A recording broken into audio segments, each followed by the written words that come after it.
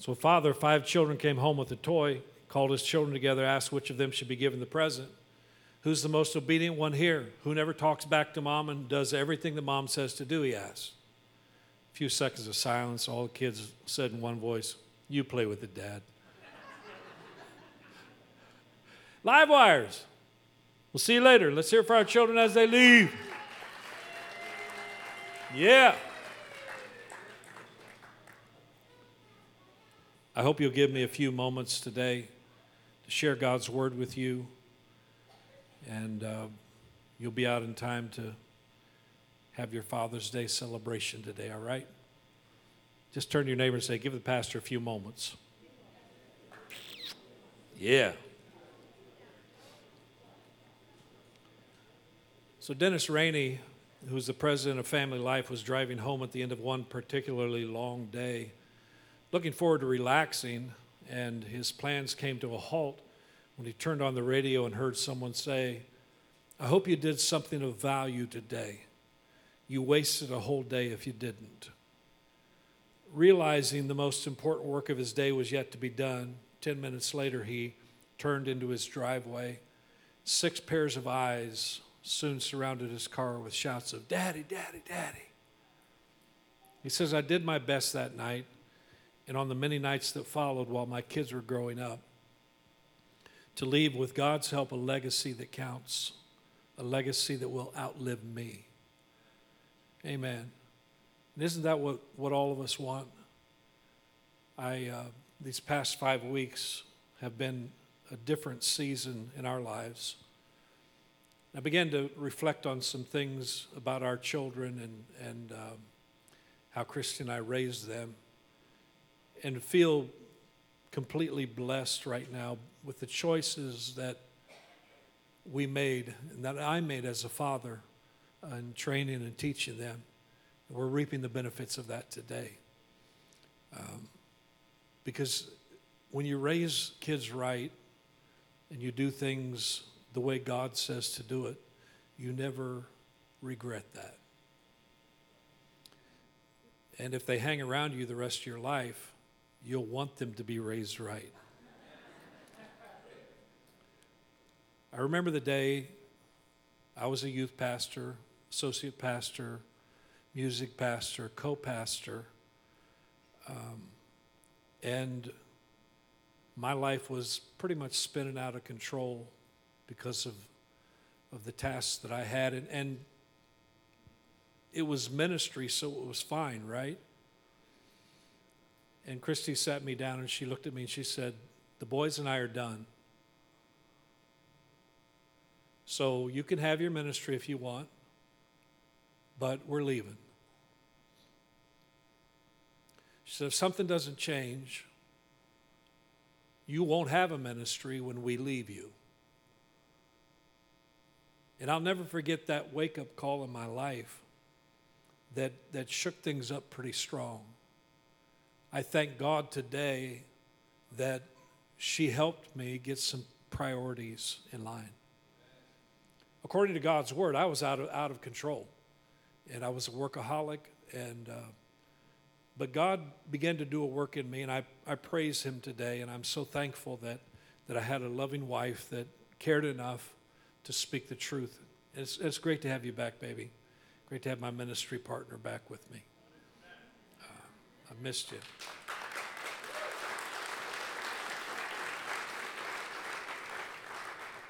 Well, I haven't really missed you because we've been hanging out quite a bit lately. But I missed you being here. And I'm not sure dads understand the power that they have in a child's life. I want you to watch Chuck Farneth here. He speaks to that.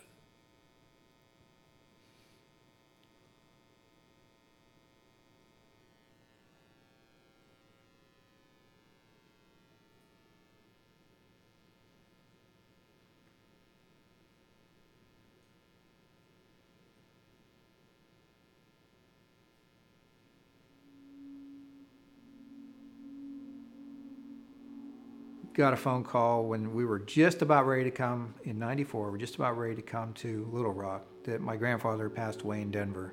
So we all traveled to Denver, Colorado. I say we all, my dad, his brother, my sister, and myself. There were 4 of us that traveled in a car to Denver to view my grandfather's funeral.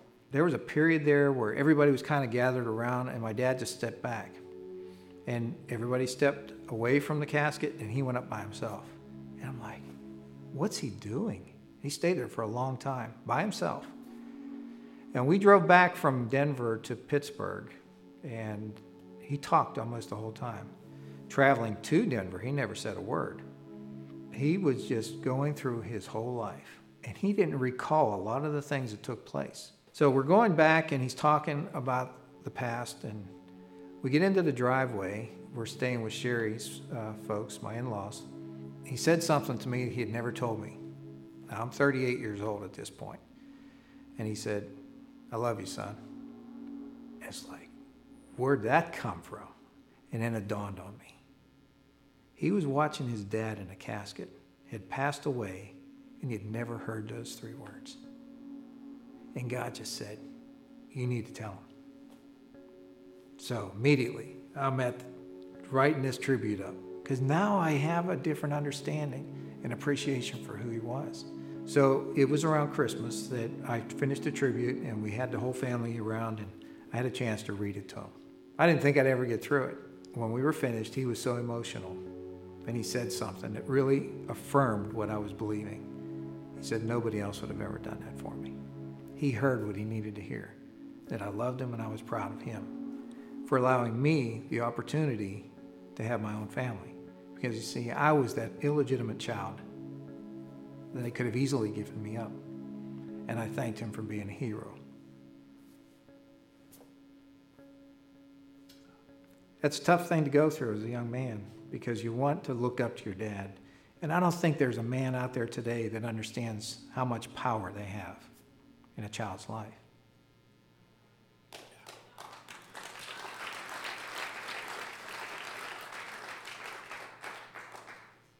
That's our goal as fathers, men, even women, to make an impact, to do something of true value, to leave a legacy that counts.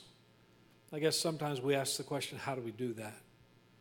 Even if you're not a father, there's a challenge here. And we've talked about the ultimate man experience, the ultimate man challenge. For the last many years, all these shows on television, Survivor, Amazing Race, everybody wants a challenge, right?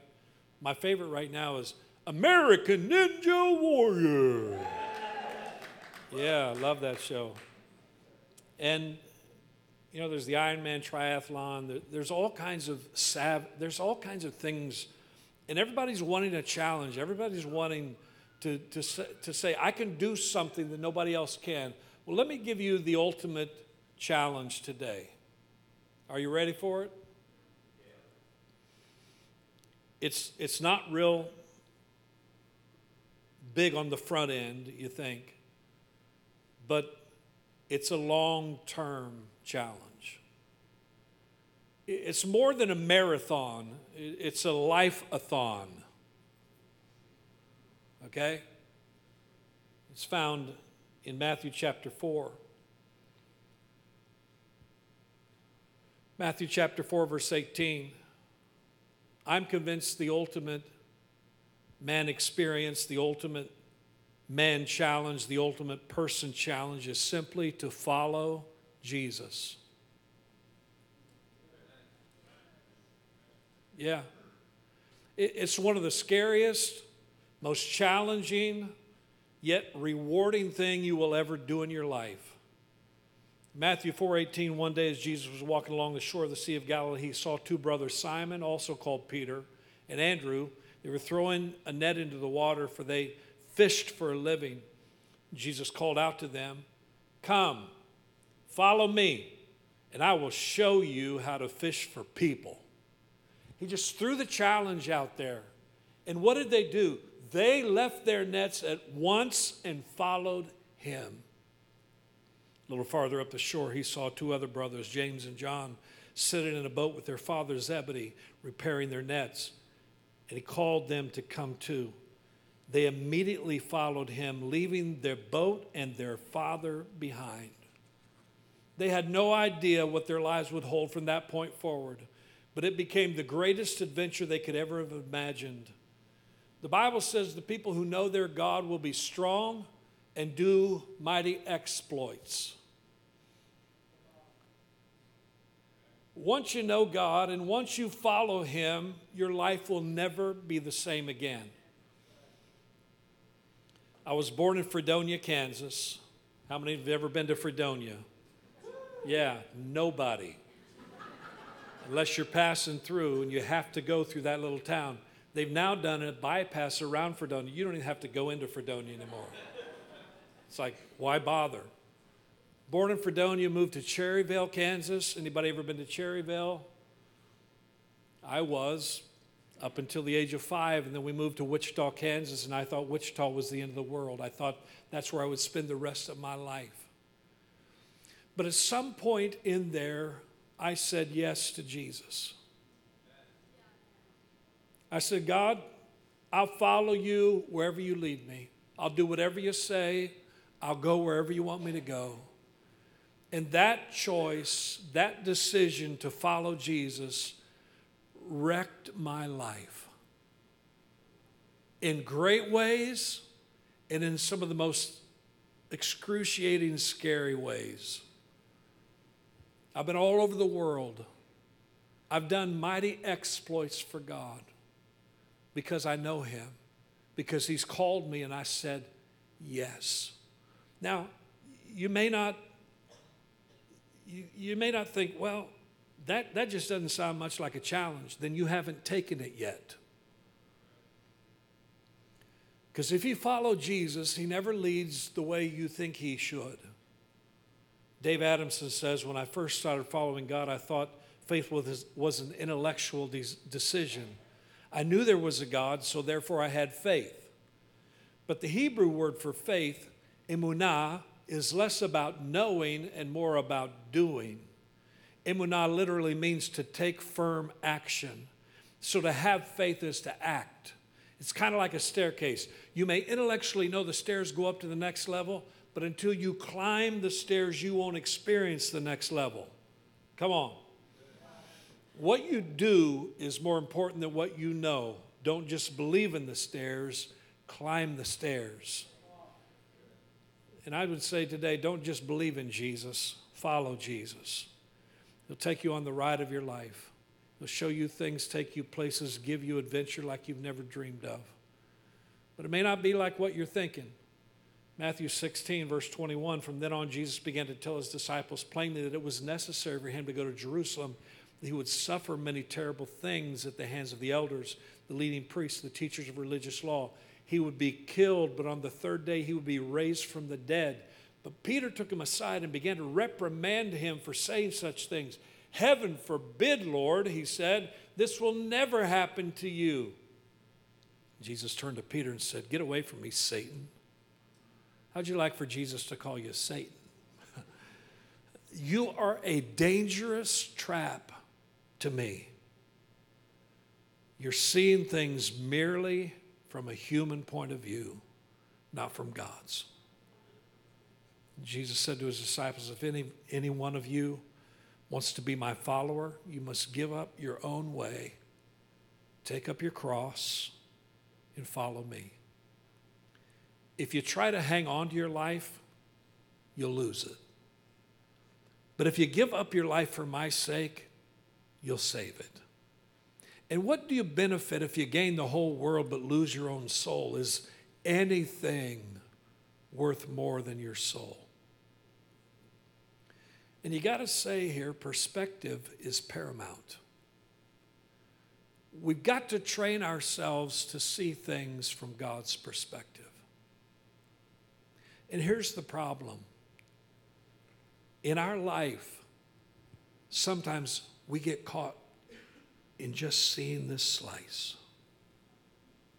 This 70 to 80 years, when in comparison to eternity is just a blip on the screen.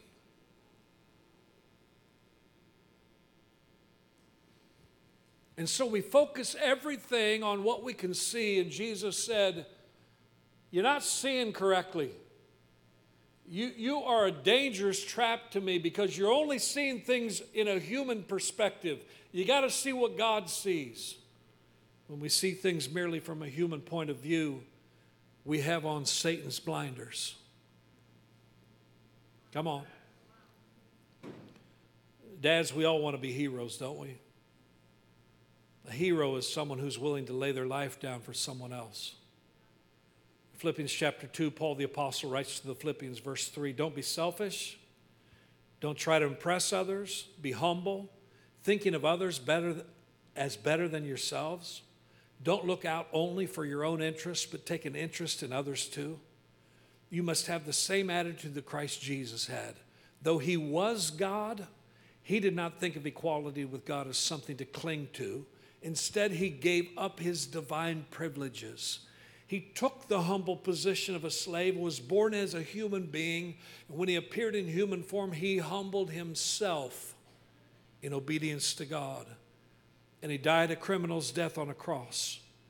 But I love verse 9, therefore, because of all of that, therefore God elevated him to the place of highest honor and gave him the name above all other names, that at the name of Jesus every knee should bow in heaven and on earth and under the earth, and every tongue declare that Jesus Christ is Lord, to the glory of God the Father.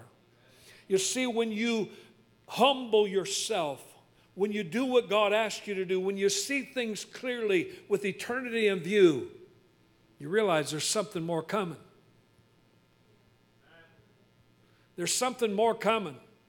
This isn't all there is. We've got to set our sights beyond the here and now. We've got to focus on the eternal. Paul goes on in Philippians chapter 3, verse 13. He says, no, dear brothers and sisters, I've not achieved it, but I focus on this one thing, forgetting the past and looking forward to what lies ahead.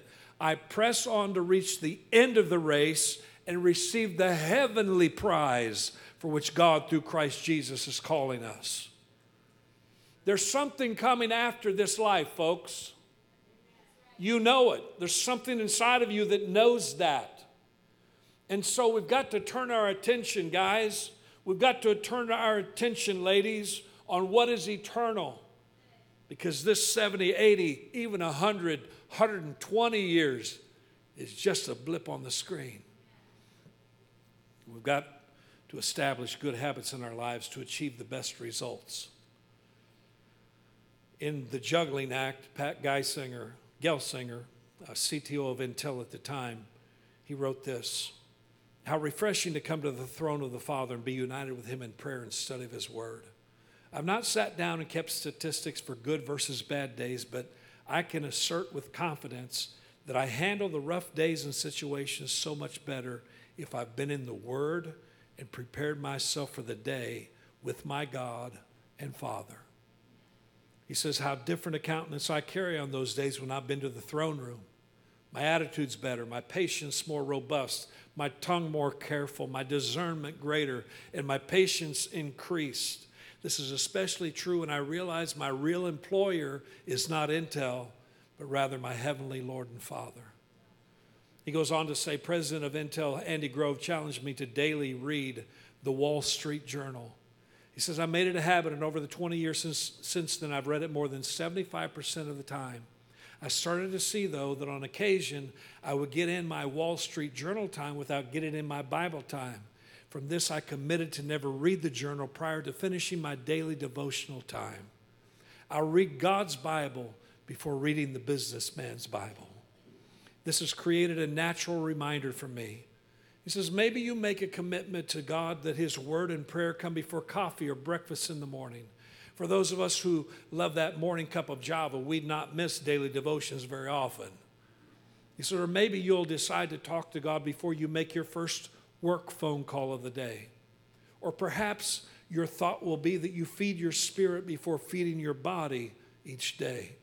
Maybe that you will exercise your spiritual muscles before exercising your physical ones at the gym. If you're a night person, you might choose to lay your life before the Father before laying your body down to rest. Do whatever it takes to keep your spirit fed and strong, because someone's counting on you. We've got to focus. We've got to focus. Look beyond what I can see and see what my eyes can't see.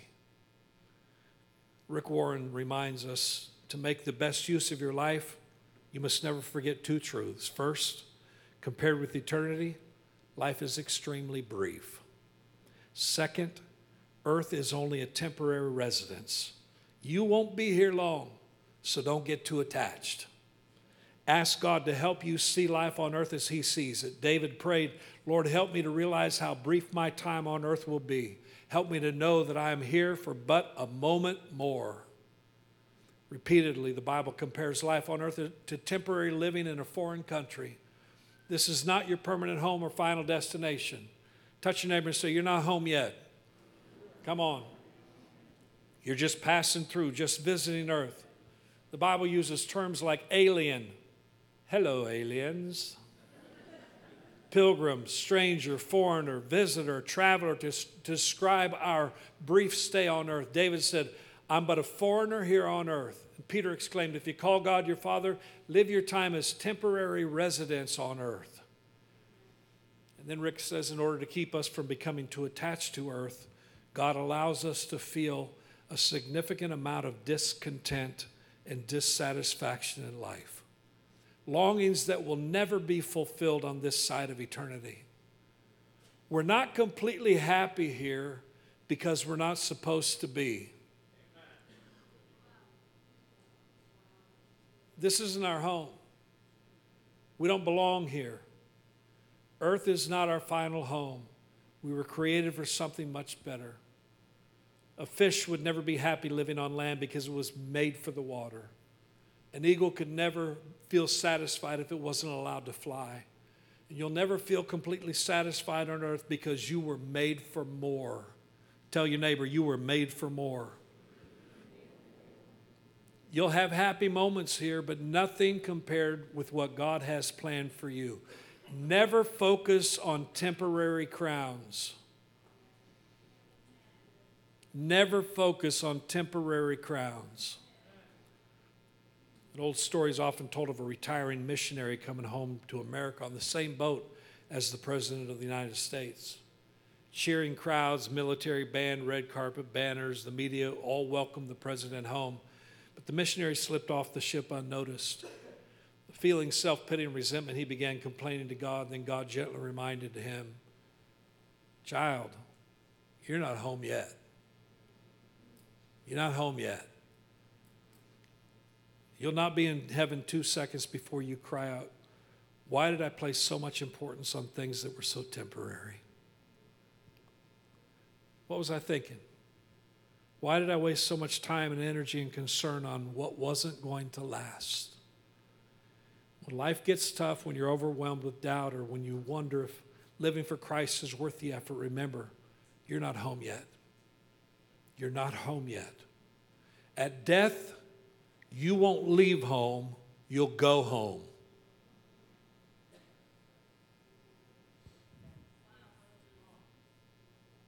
See, we get it all mixed up. We think, this is it, this is the big deal, this is it. If I can just get more, have more, experience more. And God's like, no, you're just preparing for what's coming. Prepare well. Take as many people with you as you can. Get your eyes focused on what is true, on what is coming. So Jesus says, follow me, and I'll make you something you never dreamed you'd be. In our Life Journal reading on Friday, I don't know if you read it with me, but Colossians chapter 3 just jumped out at me. Verse 1 says, since you have been raised to new life with Christ, set your sights on the realities of heaven. Set your sights on the realities of heaven. Because heaven is more real than that which you can touch and feel here. I know that's hard to get in your mind and hard to comprehend. But everything you see, everything you can feel and touch will be burned up. This is all going away. It's all going away. But there's a new heaven and a new earth. And if you know Jesus as your Lord and Savior, you get to experience the realities of heaven forever. Come on now.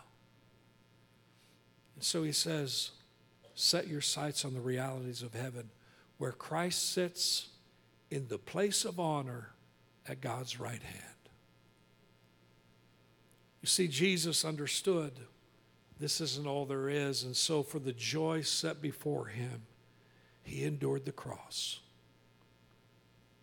For that which was to come, he said, I'll endure this for the moment, because I got something much better coming. And he has now sat down at the right hand of God. Verse 2, Paul says to the Colossians, think about the things of heaven, not the things of earth. For you died to this life, and your real life is hidden with Christ in God. And when Christ, who is your life, is revealed to the whole world, you will share in all his glory. Hallelujah. Hallelujah. When Christ, who is your life, is revealed, you will share in all his glory. And in my life journal, I just wrote down, recalibrate my sight, oh God. Help me to take off Satan's blinders. Help me to see what only you can see. You know about our dogs, Sullivan and Murphy. And I have the privilege of walking them now. Actually, Christy started walking again. But Sullivan gets so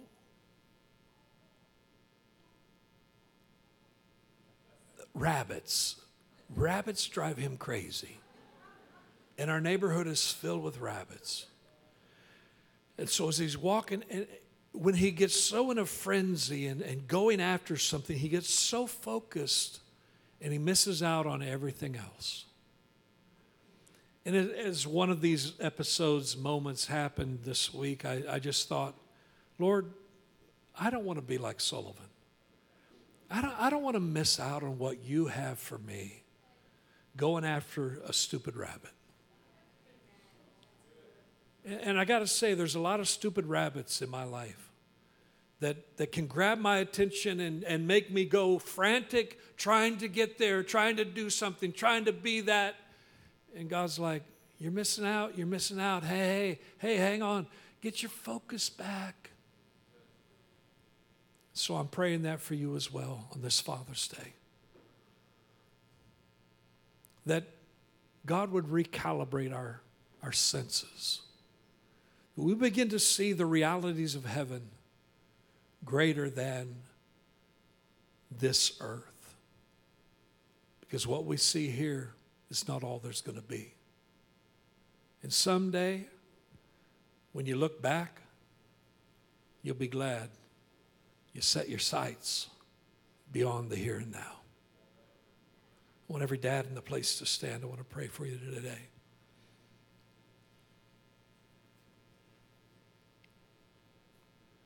Gentlemen, you hold a high responsibility. It's an honor and a privilege, and yet a great responsibility to be a man after God's own heart. May God anoint you and give you all that you need. May he recalibrate your sight so you can see beyond the here and now, beyond the daily grind, beyond what needs to be done next. Pray with me. And if you're around one of these fathers, would you just lay your hand on their shoulder and let's just pray for them today. Lord, in Jesus' name, I thank you for Father's Day that comes around every year, that reminds us that we have a Heavenly Father who cares about us more than anyone else. And Father God, you love us, and we honor you today with all that we are. And today, Lord, I just pray for every father in this room that you would lay your hand upon them, anoint them from the top of their head to the soles of their feet. Place your hand on their shoulder, Lord. Let them know that you are with them. Let them know that you love them. Let them know, Lord, that you will guide them if they'll just ask. Let them know, Lord, that you have big plans for them. And if they'll just follow you, if they'll just follow you, it'll be the greatest adventure of their lives. Bless them indeed, I pray. Pour out your strength in their life. Give them strength and courage to do the right thing, to speak up when no one else is. Give them the wisdom, Lord, to know how to lead, how to speak life, how to walk in a manner worthy of the calling that you've placed on their life. May your blessings and favor rest upon them both now and forevermore. Guide them and guard them as they set the standard and the pace for those who are coming after them. Anoint us, Lord. How we need you. Now, shall we all stand together?